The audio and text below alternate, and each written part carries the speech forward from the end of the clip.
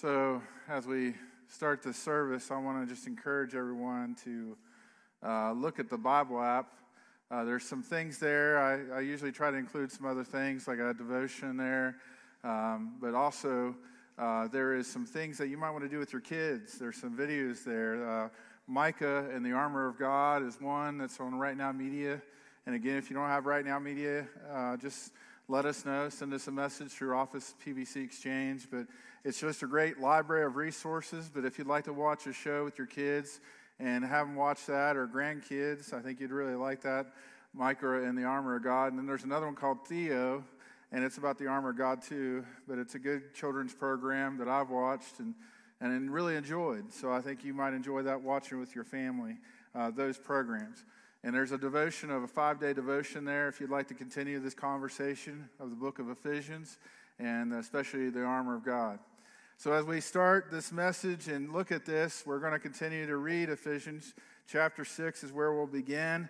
But I want to talk about the devil and his schemes. There's things that the devil is wanting to do that tries to destroy us and tries to put us in situations where we feel like we can't succeed. So I want to talk about his plan. What is his tactics right now? What are the things? How does he attack us? If you ever had a life application Bible, I still have one, but I don't use it as frequently as I used to. I've been given other Bibles. My friend gave me a leather NIV Bible that I like to use a lot. But there's a life application Bibles, and you can look at that, and there's a brief description of the devil's plan, and I want to share some of those with you today. The first thing that the devil tries to do is to his plan is to sow seeds of doubt. Doubt makes you question his word, and so, the thing of it is, when doubt comes, you're questioning God, whether he's real or whether he's true, or, what he's saying is truth. You question the word of God. You question what he says. And so doubt comes in, and you start doubting what is really there. And then so that's his one plan, to cause you to doubt the word of truth. The second is to cause discouragement, to try to get you discouraged, making you look at your problems instead of God. So you look at all the issues, right? You look at all the things. You look at all the situations.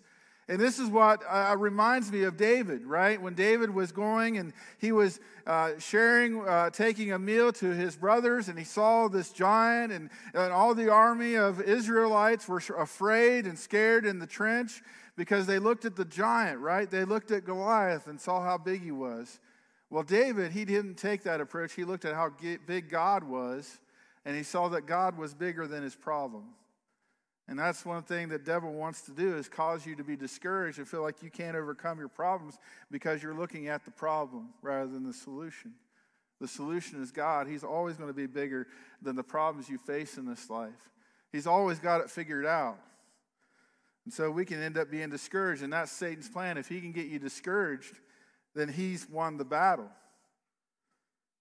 The next one is diversion, a diversion tactic.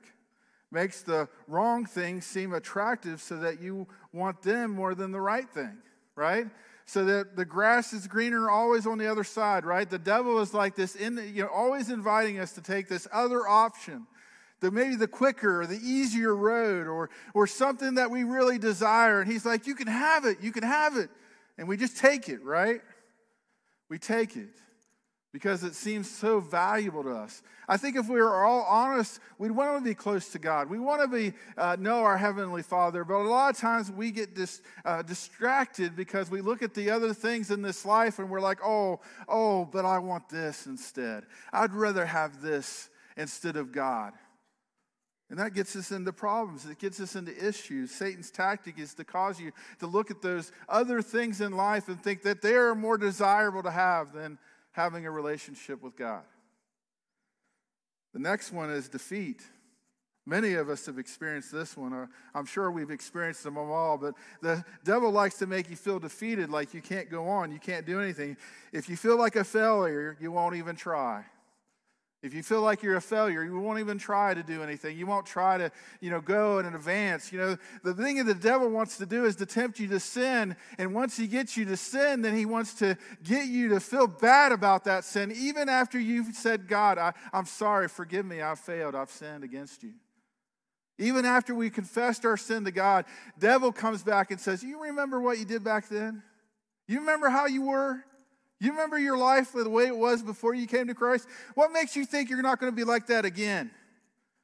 And so we feel defeated because the devil keeps throwing up these things in our past. When we've asked for forgiveness of those things, it's as far as the east is to the west. You know that? Infinitely line. Mr. Barrett taught me this lesson in math high school and geometry. When you say have an infinite line, it goes that way for eternity and it goes this way to eternity. They never touch each other. East and west will never touch.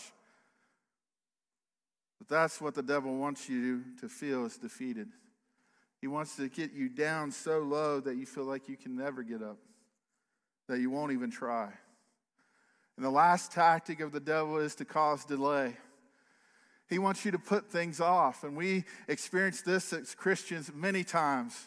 Oh, I should pray more, but it's just I'm too busy to pray. Or, I should read my Bible more. I should get in a habit of reading my Bible like we're trying to encourage all of us to do during this year, is to read the books of the New Testament. But the devil will say, well, you don't have time for that. You don't have time for church. You don't have time for fellowship or go to a life group or other things. You don't have time for those things, right? You just delay it. And then when it comes to witnessing or sharing about your faith, it's like, it's okay. You can share that next week. It's not a big deal, right? The devil wants you to delay what you know you're supposed to do. This is one of his tactics. So these 5 Ds, I think, capture a lot of what the devil is after and what he's trying to do to us. Jesus tells us he comes to steal, to kill, destroy. And I think he tries to use these tactics to go against us so that we feel like we can't. And yet there's power in the name of Jesus. As we look at Ephesians chapter 6, verse 10 through 11. Now today, we'll move around a little bit, so keep that typing, or that if you want to just follow the notes, that'll be fine. And the YouVersion Bible app, that would be great. But I just wanted to give you a warning. But we will stay most of the time in Ephesians chapter 6. So verse 10 and 11, it says this. Finally, be strong in the Lord and in his mighty power. Be strong in the Lord and his mighty power. If you were here last week and we talked about his power, the same power that rose Jesus from the dead is in the same power that is in us as Christians. The Holy Spirit lives inside of us. The same power that rose Jesus from the dead is in me. It's in you. Us that choose to follow Christ, his Holy Spirit is in us. And so we can have boldness and strength, not by our own power, but by God. His power is being displayed in us. Finally, be strong in the Lord. Our attitude, our will, if you hear heart in Scripture, it's talking about this will. It's talking about this motivation that we have inside ourselves, that we're determined to go a certain direction. This is the heart we should have for God. The will in us should be towards Christ. We should stand firm in Christ. To be strong in the Lord and in his mighty power. Then in verse 11 it says, put on the full armor of God. Notice how it says full armor of God. So as we talk about this, and I'm sure this is a story that we pretty much know, and maybe you can recite the different pieces, but what it says, put the full armor of God, you can't leave out pieces of your armor. You need to have all these on you and be ready for the battle that's at hand. In other words, if you leave the helmet off, you're exposed.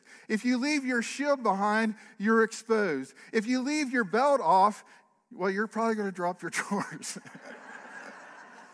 I didn't plan it. That just came to me. It's pretty funny, though, wasn't it? Some people are just shaking their head like, oh, gee. So that you can take your stand against the devil's schemes. Again, the devil wants to scheme against each one of us. That's the reason why we see pastors in this world that follow Christ and they have a really good run. They do really good things. And yet Satan comes and destroys their witness. It destroys their marriages or their situation. And it causes other people to fall. Because why? Because the devil wants to steal, kill, and destroy. And that's why we got to be on our guard, all of us. We need to be praying for each other. But we need to be battled up and ready to go. We need to be putting the full armor of God on. So every piece of this armor we need to have on us so that we're ready. Now, I think that as we look at this, Paul was probably looking at the Roman soldier and taking a lot of these ideas, these thoughts that he had that God used to kind of share this. He was looking at the outfit of the Roman soldier. But as these pictures, I think, go along with it, these pictures of this night on the screen, as we go through these are things that help us to remember what we need to have in the spiritual warfare that we face so that we can go against the devil's schemes. So that when the devil tries to attack us, we're safe. We're in a safe place because of what God has done for us. We're protected. And we're ready for battle. Ephesians chapter 6, verse 12. For our struggle is not against flesh and blood. Well, we really always should be mindful of this. When you have an issue with somebody else, it could be in the church, it could be outside the church, your fight isn't against that person. That person should be looked at as maybe a victim in this situation. Maybe they're going through some things and you just need to pray for them and be a support to them. Maybe the real battle that you're facing is a spiritual battle that's taking in the place of your life and their life, and you need to be aware of that and be praying up for that. Because I think the battles we face so many times are spiritual battles that we face. The enemy is trying to cause a wedge. He's trying to do something that will harm us as Christians. And we need to be on our knees praying and asking God for his protection. For all of us. For all of us.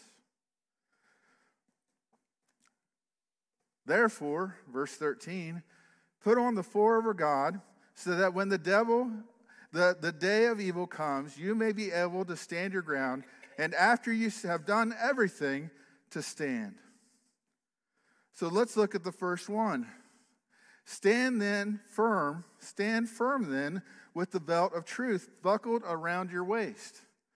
So, we wear a belt, and Roman soldiers or other soldiers would wear a belt. It holds things together, right? I was joking about my britches, but my britches have more support when I wear a belt, right? I'm able to tuck my shirt in, and it holds my shirt in. Here's the thing. The reason why God starts, or Jesus, through the Holy Spirit reveals this to Paul, and he's mentioning truth as being the first thing, is truth is something we all need, but not very many of us want truth, right? When we talk about truth, I want to know that, well, to a certain point. I don't want to be maybe sharing the truth of who I really am, right? I don't want to share all my sin. I don't want to share all the baggage, the damaged goods that I have here in my heart and in my life. I'll share part of that truth, right? But if we really want truth, we will humble ourselves and allow truth to hit us and accept it and move out of the darkness into the light so that we can see. When we belt ourselves with truth, that should be the motivation that we should go after, is seek truth. Not listen to gossip, not listen to other things, but what is truth? What is the real truth here? Because if we seek truth, we'll all head in the right direction, right? Jesus was sharing so many scriptures about truth. I was watching this video. Some of you don't know who this is, but Kenneth Green. He used to be a singer in the 70s, had some really good songs. And I was watching this YouTube video of him, just hearing his testimony, and he was talking about the fact that he would check out all these other religions before he became a Christian, checking out Muslim and Buddhism and all these other religions, and how they would talk about Jesus and talk about how Jesus was a good person, how he did this, how he did that, good teacher, good man, did good things, but they missed the mark on telling who he really was. And so he was like, you know what? Since everybody else mentioned Jesus, maybe I should just go to Jesus and see who Jesus really was. So as he looked at Jesus and he heard the scriptures that talked about him telling the truth, and he says, I am the way, the truth, and the life. He's like, maybe I need to trust Jesus with the truth. There are so many passages as we think about Pilate. And when he went before Pilate, Jesus said what? He said, those that hear truth hear my voice. Those that are on the side of truth hear my voice. And then Pilate asked this question, what is truth? What is truth? Because Pilate was in that absolute, right? Or Jesus was dealing with absolute.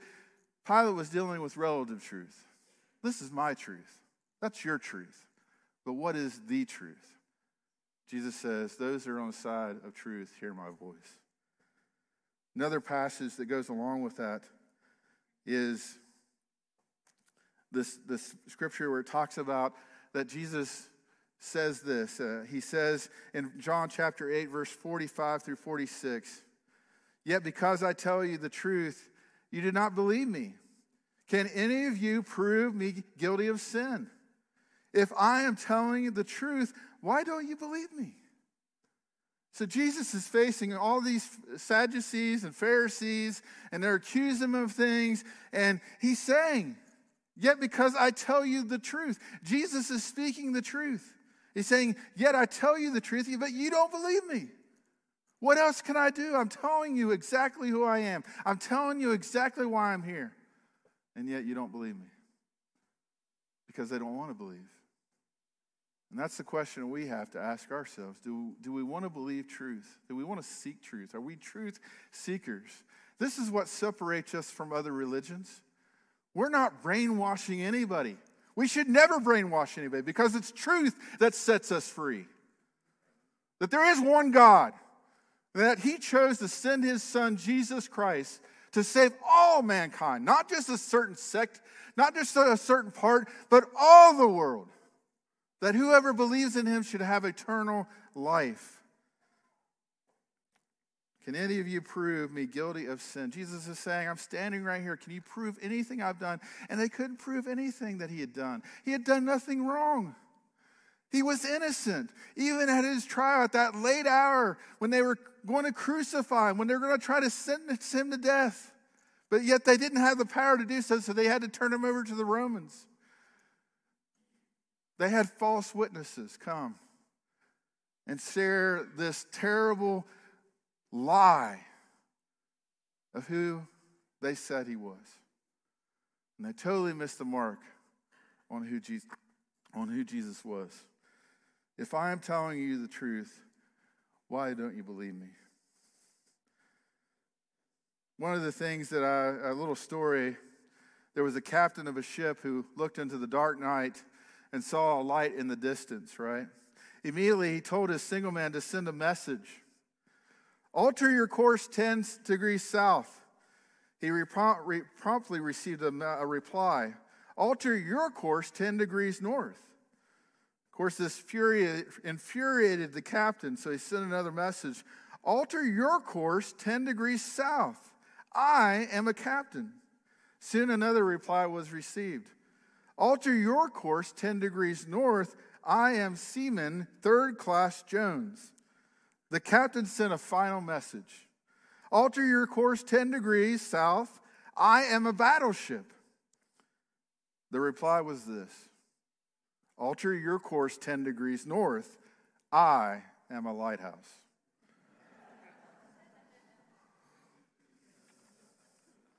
Some of us are traveling in the dark night, and we think we know what truth is.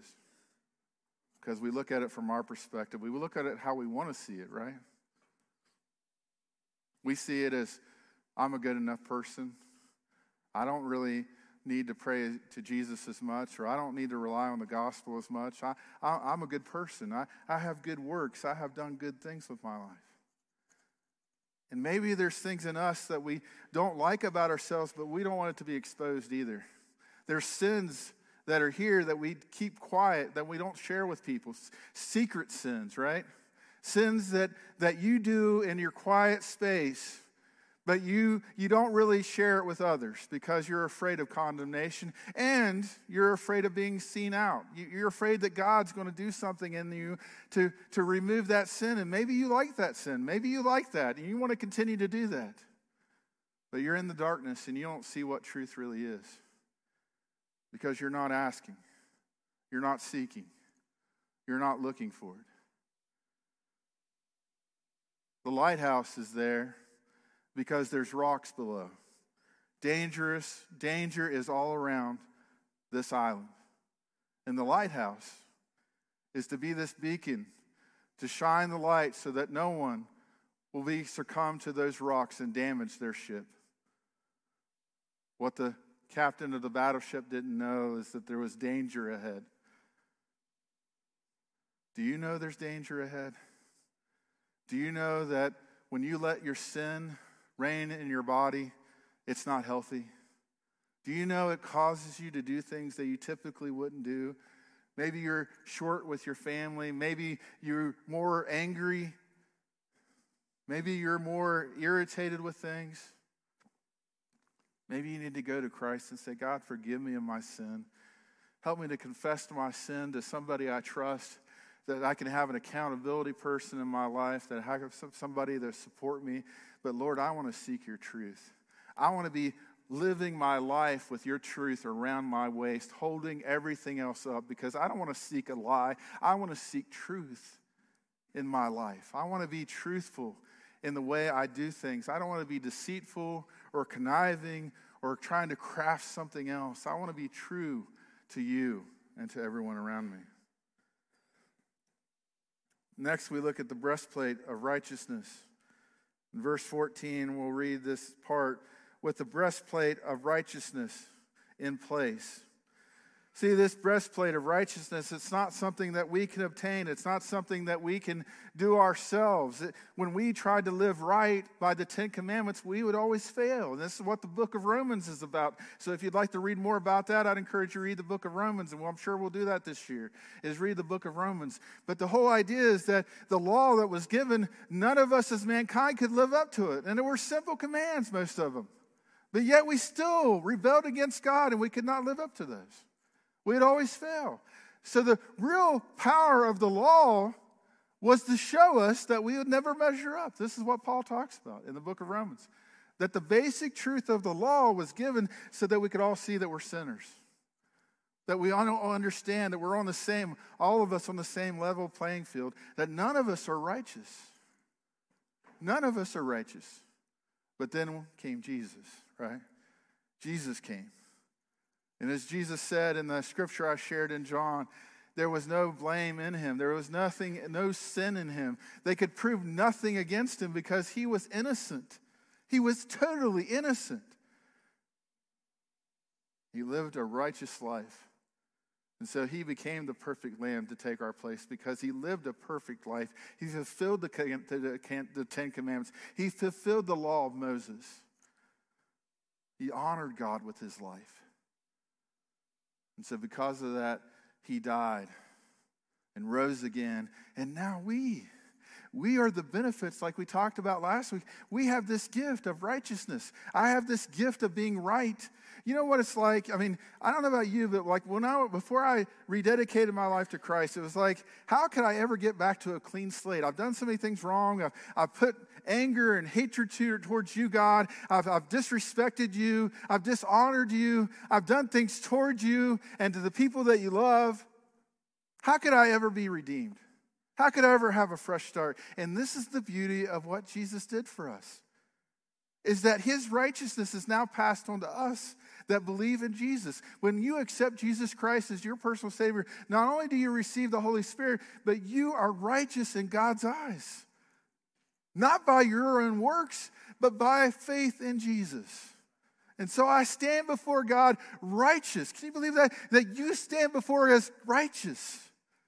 I don't, part of me is like letting Satan work in my mind to like, well, I don't deserve that. Yeah, I don't deserve it, but it's been given as a gift to me. You know what that does for me? It wants me to continue that work. And in the sense that I want to keep that up. I want to protect my heart. I want to protect the things that I care about this. This is important to me. I want to continue to do good. I want to continue to live my life with this righteousness. I want to continue to seek what is God wants in my life and do the right thing. Proverbs 4:23 says this, above all else, guard your heart, for everything you do flows from it.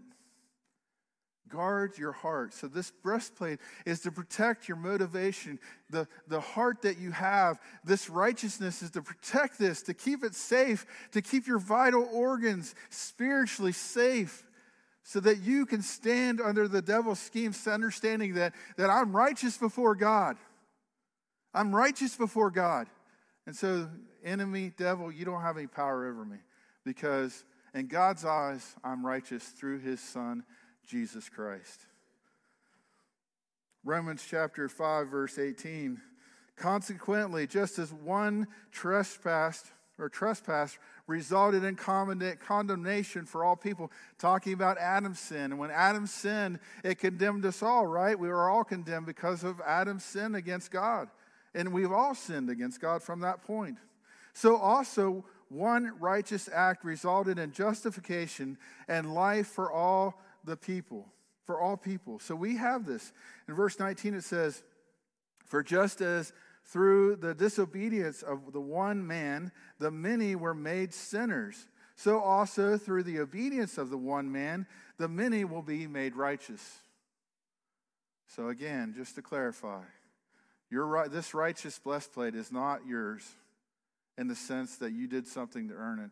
It is yours because it was a gift of Christ, that he took your place, that I'm righteous in God's eyes. What power is displayed in that? Amazing power. That I have been redeemed. I'm sealed with the Holy Spirit. I'm reunited with God because of this righteousness. Before, I could never, and as we talk next week about the high priest, when the high priest went into the Holy of Holies, he was God's representation to go and be the person for the people. And only he could go into the holy place where God's presence was. And Jesus became that for us. That he became our righteousness. So that we can walk before God now. That we can have that connection with Jesus and God the Father. Ephesians chapter 6, verse 15. "And with your feet fitted with the readiness that comes from the gospel of peace." The gospel of peace. One of the interesting things about the Roman soldiers, what they would do is that they actually take and put pieces of like metal, like nails, or they'd take pieces of bones and drive them into their sandals so that they would have cleats. They'd be using a cleat. So when they would walk around, that they would have sure footing. So they would be able to take their stand. When the battles came, when they were able to take that defensive posture, they had their full armor of God on. They would have these cleats so they could stand firm in where they were standing in their foundation. So we have the knowledge of the gospel of Jesus Christ that we stand upon. We stand up because of what Jesus did through the gospel of Jesus Christ. The fact that he died on a cross. When we look at this cross, it's a powerful thing that should motivate us to remember what Jesus did, that Jesus loved us. He cared for us. He came into this world and he led a life that was perfect. And then he died upon that cross and then he was risen again. And what does Jesus tell us to do? To take up our cross and to live for him. So the gospel, this message that Jesus came and died for us, that Jesus rose again, he's not dead anymore, that Jesus has an opportunity for us to inherit eternal life, that we can stand firm in that. This knowledge that I have sure footing, it's not by my power, it's the sure footing of knowing that I can take my stand and I can put my cleats into the ground and I can take the hits the devil's trying to throw at me because I know the gospel is true. I understand what happened. The knowledge that God has control of this situation. I'm standing on the word of God. I'm standing on the gospel message of Jesus. And what does it say here? The gospel of peace. Peace. What does this mean, peace? Well, there's a story of a painting. This guy wanted a painting of peace. So he asked for people to turn in some of these paintings. Then he got down to 2 paintings of what would capture the word peace. And so as they unveiled the first one, it was this beautiful lake of tranquility. almost like glass, just a perfect, wonderful lake and beautiful surroundings, and everything was calm, and you just felt like it was a Bob Ross painting, right? Or maybe there was a little cabin over there in the woods. Me and my son one day just watched Bob Ross. I said, this is just relaxing right here, just watching him paint. Let him talk to you. He'd have little conversations with himself. He's like, oh, a little tree right here. But anyhow, so that they thought, wow, that's a great one. But then the next painting was revealed. Darkness, clouds rumbling in, lightning striking in different areas, a cliff, rocky water, rocks underneath, a branch coming out of that cliff where you saw a nest with eggs and a small bird taking her wings over the eggs, not worried, not scared, just protecting her eggs. And everybody said, that is a picture of peace. In this life, we'll have problems. In this life, we will have trouble, right? But we should take courage because Jesus has overcome. Jesus is our peace. The knowledge that we are saved, the knowledge that we've been spared, the knowledge that we don't have to question, does God really love you? He poured himself out and he stretched his arms. I remember as a kid that one of the things that hit me the most as I would look at a painting of him on the cross, I was like, Jesus, how? Why? But when you really look at Jesus on that cross, you can't help accept the fact that if Jesus was willing to lay down his life, that he loves you. That if he's truly God, and he came down in this space, lived a perfect life, and then laid it all out for us, how can you question God's love for you anymore? How can you question what God has done? See, when I see Jesus on that cross, I see that he loves me. He cares for me. There's hope in the cross.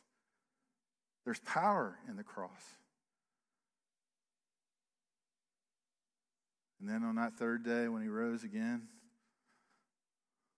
there's power in that resurrection.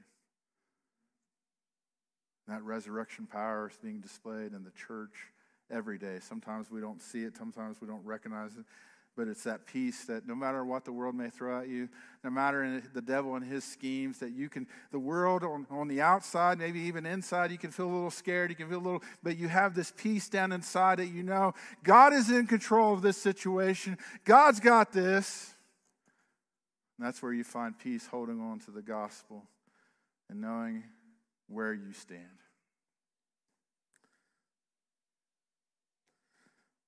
In Philippians chapter 1, verse 12, it says this: now I want you to know, brothers and sisters, that what has happened to me has actually served to advance the gospel. As a result, it has become clear throughout the whole palace guard and to everyone else that I am in chains for Christ. And because of my chains, most of my brothers and sisters have become more confident in the Lord and dare all the more to proclaim the gospel without fear. See, Paul's saying because he's sharing the gospel, because he's living out the gospel, people that are holding him hostage in this space where he's in prison, they know who Paul is. They got to know Paul. They saw the truth in Paul. They saw who Paul was about, and yet they understood that he was a prisoner, not because of anything Paul had done wrong, but because he was a follower of Jesus. And so what is Paul saying here? He's saying, even though I've been having problems and I'm put in prison, this is just to encourage others to go out and advance the gospel. Sometimes we feel overwhelmed by problems, don't we? When we feel the enemy attacking us, sometimes we just want to hunker and be an ostrich and stick our head in the ground, right? But the thing is, God's saying, I can use this. I can use this to advance the word to other people. And that should encourage us, that other people can be encouraged by our faith in the storms of life, in the hard times, in the difficulties that we face, that they can see the peace that we have because of the gospel message that's being displayed in Jesus. Ephesians chapter 6, verse 17, take the helmet of salvation. This helmet of salvation we should put on, and acknowledging the fact that we're saved, that the enemy likes to attack our thoughts, right? He likes to get us to discuss and talk and he wants to plant these thought ideas. Really, it's just questions, really. When you're tempted, it's not really like he's trying to force you to do anything, is he? He's tempting you with this. He's saying things, and sometimes he says half-truths. But what did Jesus do to deal with this guy? What did Jesus do? Goes along with what we'll share a little bit later. He'll share the fact about it is written. See, the helmet of salvation is this knowledge that you're saved, that to understand that you're living for a different purpose. You have a mission now. You're saved. You have salvation. You're free from the old life you used to live, the old person you were. You're not that anymore. You're saved. You're different now. You're a new creation in Christ. When we have salvation, we're able to experience this newness of life, that I know that I'm different. I don't have to go back to the old life. I don't have to listen to these thoughts. I don't have to give in to Satan. He has no power over me. I have salvation. I'm free. So with that head knowledge, it protects our mind that we trust that salvation, that we're free because of what Christ did for us. Through salvation that we know we don't have to go back to our old way of life, that we don't have to do the old things we used to do. 1 Thessalonians chapter 5, verse 8 through 9, it says, but since we belong to the day, let us be sober, putting on faith and love as a breastplate, and hope of salvation as a helmet. For God did not appoint us to suffer wrath, but to receive salvation. I don't have to face wrath. You don't have to face the wrath of God because you're saved. If you've accepted Jesus Christ, if you've acknowledged your sin before God and say, Lord, I want you to be the Lord and Savior of my life, you're saved. And then walk in that salvation now. Why are you going to let the devil torment you anymore and try to get you to do things you know you shouldn't do when you know you have salvation at hand? Because the helmet in the Romans didn't just cover their head, but it was an adornment, right? They had that red thing over their head that separated them from other soldiers, right? Oftentimes they would have some type of thing to signify their positions, right? And how they served. We have salvation.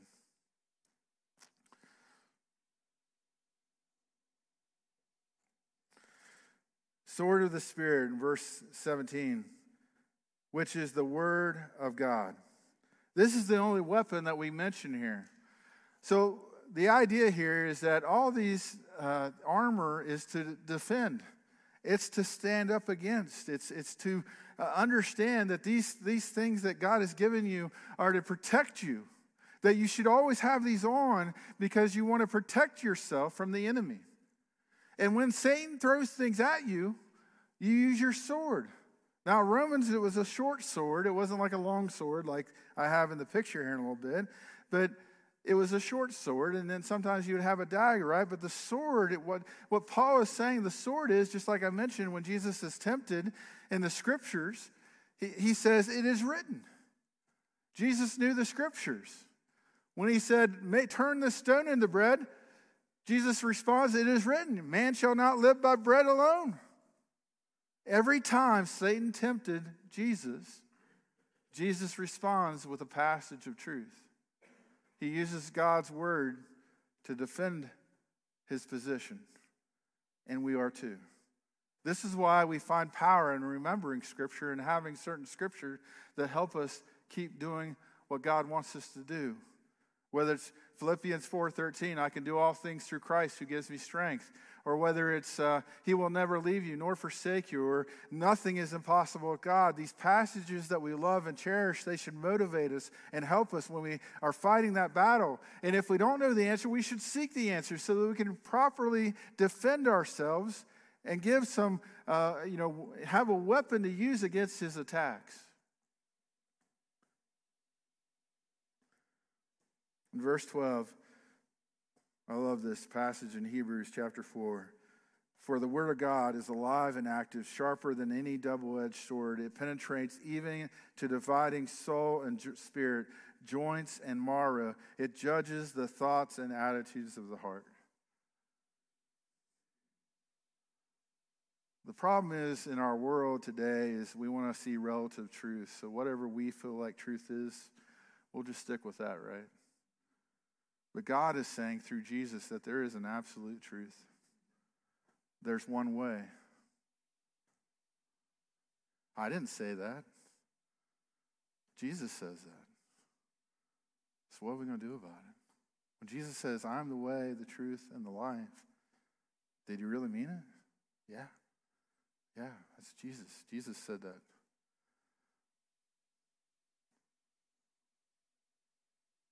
When you go against the truth, you're living in darkness. Satan wants to live in darkness because he doesn't want his deeds to be fully exposed, but one day all of his deeds will be exposed. And like I said last week, the devil is not in control of hell. God is in control of hell. The devil will be sent to hell one day. He will be judged, convicted, and thrown into a fire lake pit. And all those that decide to join his side will go right there with him. We can't escape that truth. That's not my truth. That's his truth. That's what the scripture teaches us. But there's hope. There's life. The devil wants us to be deceived. He doesn't want the world to know the truth of the gospel. Lastly, we have the shield. In addition to all of this, take up the shield of faith with which you can extinguish all the flaming arrows of the evil one. I thought this was interesting that Roman soldiers or other soldiers probably figured this out, that you could dip your shield into water. And if you had flaming arrows going after you, you would dip it in water. And that way, that when they would hit your shield, they would go out because the water would soak or put out the flames. I thought this was really interesting, and how the enemy will come at you, and you would hold this shield, and this shield would be a big shield, not just like a little round one, but the Roman soldiers that had these shields that would cover their body, they'd be curved in, that way they would cover themselves, and when they lifted up their shield, they could hide underneath that shield and take on the hits. The enemy is trying to hurt them in some way, right? Attack them, but the shield protects them, it keeps them safe. So these fiery darts hit it, and as they go out one by one, they're safe. It doesn't mean it's not a little scary, right? It doesn't mean it's not like, I'd be scared, darts coming my way. I'd be a little petrified, but you're holding that shield and you're protecting. This is where our faith comes in. When we hold to our faith and we trust the Word of God and we trust what Christ did in us, then these fiery darts that are thrown our way, we can hold up our shield in faith, believing and trusting in what we know and what we've seen in Christ. And the shield of faith protects us. It's this faith that we have that no matter what we're going against in this life, that we have Jesus at our side, and his Holy Spirit is inside of each one of us, giving us the ability to withstand the attack. You notice how this isn't either like sometimes we think we need to go out. No, what a soldier would do if arrows are coming, you hold your ground, you hold up your shield, and you just hold, right? You don't attack in that moment. You hold it up. Then after the arrows are done, then you move with the gospel, and you move with your feet, and you carry your armor, or you have your armor on as you move forward and take steps forward. And then as the arrows come again, you get ready, right? You hunker down and you let the shield, your faith, hold. What I think Paul is trying to convey is that this life of being a Christian is not easy. It was never meant to be easy. This life is going to be difficult as a Christian. It's going to be harder to be a Christian sometimes than it is to be an atheist. Why? Why is that? Because, again, it goes back to what Satan wants to do. Satan wants to come to steal, kill, and destroy.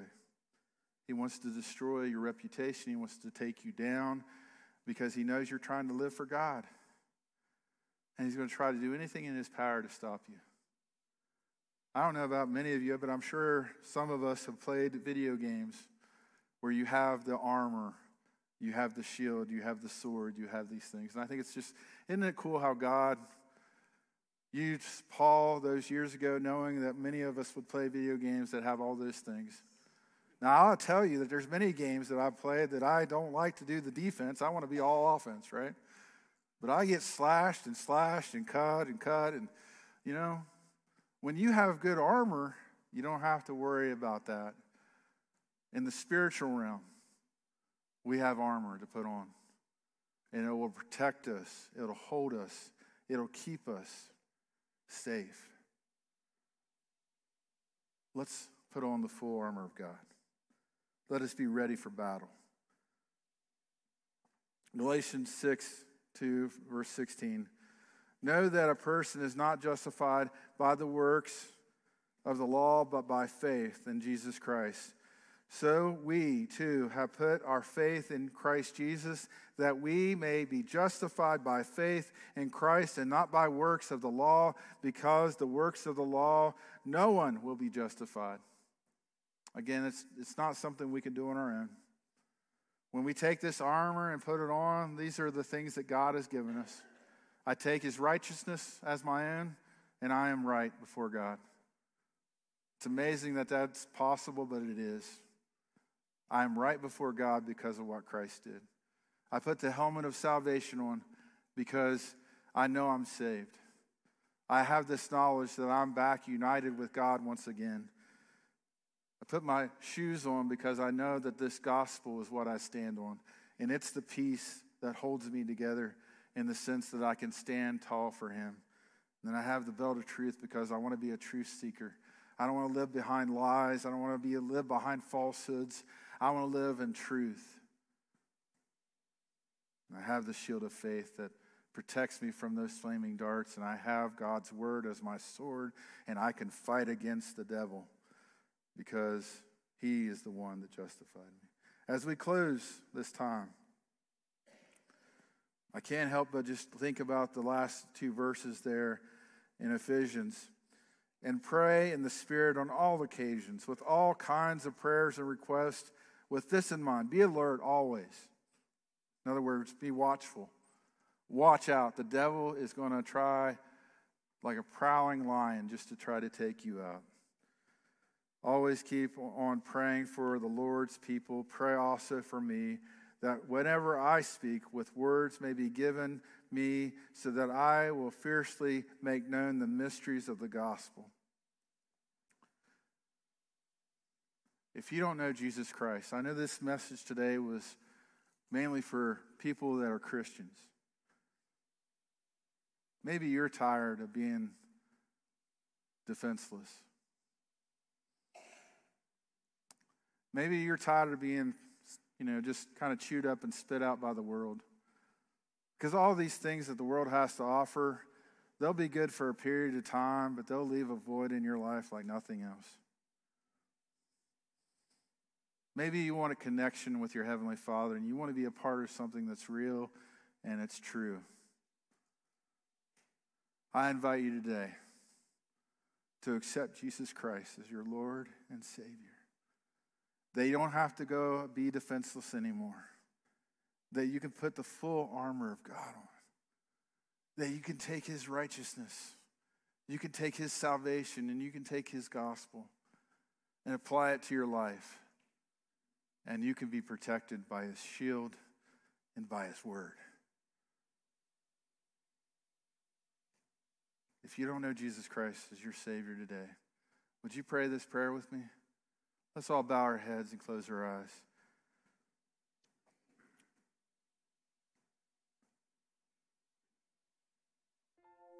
Lord, there's somebody here today that doesn't know you, I pray that they would accept you as Lord and Savior of their life, saying, Lord, I'm a sinner. I've been rebelling against you, Lord. And Lord, you love me because of the cross. You love me because you paid a debt I could not pay myself. And Lord, I accept that gift of life that you've given. Lord, I want your salvation. I want to be righteous. I want to stand on your gospel, knowing that what you say is true, that I can hold up my faith and it will protect me because I'm putting my faith and trust in you. And I want to be a truth seeker. What is really true in this world? What is real? And Lord, help us to be open to that word. Help me to embrace it as a follower of yours. Lord, if anybody's prayed that prayer like that or something like that, that they would give their heart and life to you, that they would acknowledge you as Lord and Savior, I pray, Lord, they would pray that prayer and accept you and receive you today, whether it's here or online or wherever, Lord, that they would put their trust in you. Lord, help us to celebrate that. Help others to share that with somebody else, that they would let somebody else know that. And Lord, I pray today also for us Christians that we would be equipped, that we put the full armor that you have for us on, that we wouldn't allow weak areas to where the devil can attack us, but we are ready to go for battle. And we know the enemy's going to try, but we're ready, we're prepared because of our faith in you. Give us strength today as we move into this time of communion, Lord. Bless it, guide and direct us. In your name, Jesus, amen. Jesus, on the night he was betrayed, Paul writes this later, years later. It says, "For I received from the Lord what I also have passed on to you. The Lord Jesus, on the night he was betrayed, took bread, and when he had given thanks, he broke it and said, 'This is my body, which is for you. Do this in remembrance of me.' In the same way, after supper, he took the cup, saying, 'This cup is the new covenant in my blood. Do this whenever you drink it in remembrance of me.'" Does somebody not have a communion cup? There's deacons in the back. If you'd like to take communion, just raise your hand. There's two right here close to the middle section here. Anybody else? Just raise your hand. Keep it lifted up, and they'll get a communion cup to you. Sorry I didn't do that sooner. We got one here in the middle too.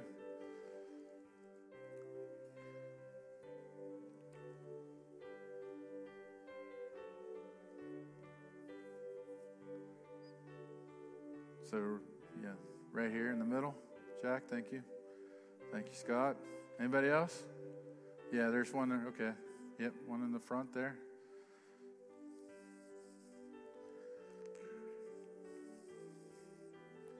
You know, Paul even says this as he continues on in 1 Corinthians chapter 11. He talks about examining ourselves. This is my challenge for us today.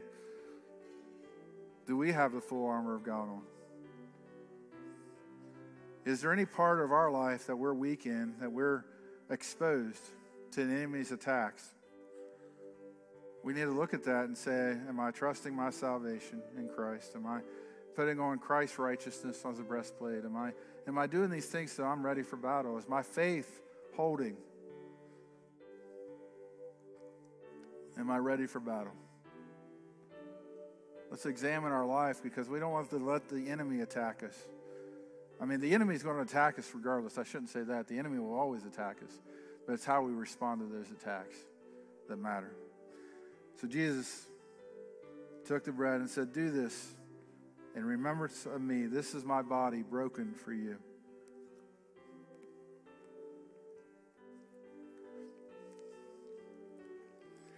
And Jesus took the cup. This is the new covenant. This is the new promise that we have. That I have this promise now that I can hold on to. That the blood that Jesus spilled on the cross, that as that blood poured on the ground, that was the sacrifice. That was the Lamb of God paying a debt I could not pay. This is the new promise that we have in Christ, that I don't have to deal with my old sin. I don't have to deal with my old self anymore. I have Jesus now. I'm a new creation in Christ. The old way is gone. The new way has come.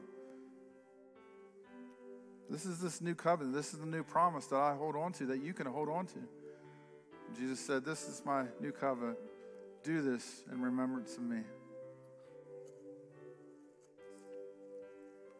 Dear Heavenly Father, I thank you for everything that you do.